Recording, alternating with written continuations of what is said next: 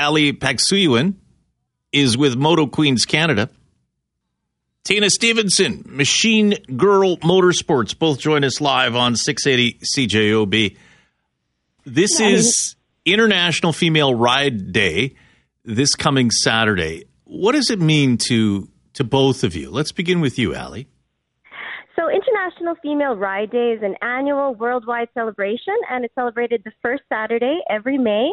And this year we're celebrating the 17th International Female Ride Day on Saturday, May 6th. And it's celebrated globally. Over 120 countries around the world participate. And really, it's referred to as a movement for women riders. It's meant to be fun and all-embracing, and to encourage women like me and Tina and all our friends to just get out there and ride. Tina, how long have you been riding? I've been riding for about 15 years, so that's on the road. I will say that I started on a dirt bike, so that was when I was 9, so we'll say 16 years ago. I'm just kidding, but a really long time. So, but it's amazing because International Female Ride Day, I've been waiting patiently because it actually arrives on my birthday this year. So happy birthday.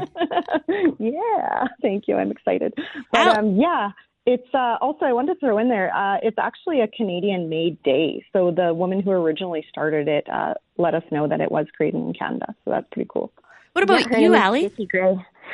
I'm a newbie rider. Actually, Tina was the one who inspired me when I first started off considering getting my motorcycle license. And I've only been riding for about 3 years. And I started a small Facebook group called Moto Queens Canada last year just because I didn't know too many women out there who rode motorcycles. We only make up 20% of all riders out there. That's 1 in 5 riders is female. And I thought we could just celebrate every year together. And International Female Ride Day, I found out about it, was a great way to get us all together and celebrate being women and riding motorcycles. It's super fun and thrilling, and the friendships that I've made through this, Tina and I'm lucky enough to say are good friends now, are incredible. Yeah. And we have such a great community in Winnipeg. You wouldn't know it unless you're in the community of riders. And we look out for each other. And yeah, I feel very blessed to have gotten into this sport, and it's my new passion. I love going for a motorcycle ride. First time I did, I don't know, I probably was maybe 5 or 6, rode with an uncle, had an opportunity to climb on the back with a brother-in-law and friends, and, learned very quickly that if you heard Harley Davidson, it was like potato, potato, potato, potato. So I love it, but I've never considered riding myself. I'm 3 apples tall. I'm shy of 5 feet. So it's intimidating. So if you are a smaller person, is it even possible? Yeah, we're both small. Ali and I are both vertically challenged, we'll say. Ali, I think you're shorter than I, right? I'm 5'4", you're like 5 feet, roughly? Yeah, yes. I like to say 5.5 feet, but there we go. So you can touch the ground? That's a technical question. Yes. Tina's actually in sales at Harley Davidson, and she's really great at finding a good bike that you feel comfortable on, that both feet can touch the ground, and she's an instructor. She was a previous instructor as well, Tina. You could probably talk about that, but she knows exactly what to fit you on. There's so many things that you can literally do too, though. Like there's things called reach seats, so they push the rider ahead a little bit so that it's easier to reach your controls and that your hand controls, your foot controls.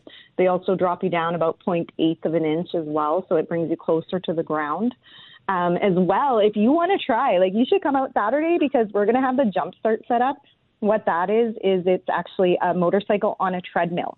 So you can ride an actual motorcycle. We will teach you how to shift gears in that. We have a previous instructor doing that as well. And you don't have to have any worry because it's on a treadmill. It's not going anywhere. But you at least get the feel of it. You get that potato, potato, potato, right? Because it's actually running. So you could totally do it. It's accurate, right? Am I right? The potato, You're potato, so potato, right. We potato. do that. When I was instructing before, that's what we would say. We'd say, okay, get on your imagining motorcycle. Which one are you on? Are you on a sport bike or are you on a Harley? Harley, potato, potato. That's literally what we did. So I love that. Tina, what are the challenges for female riders? What are the challenges? Well, size for a lot as well. Like we just mentioned, that is a challenge, but there's always a way around it. Literally, I think if somebody really wants to ride, they're going to make it happen. Even with Ali, she didn't have a huge community. Even when I started, I had 2 friends. I I had two girlfriends who rode, and the rest were all guys, and it's taken years to see the female community grow. But now we actually have like a personal girls group chat of like 7 women who we all ride together.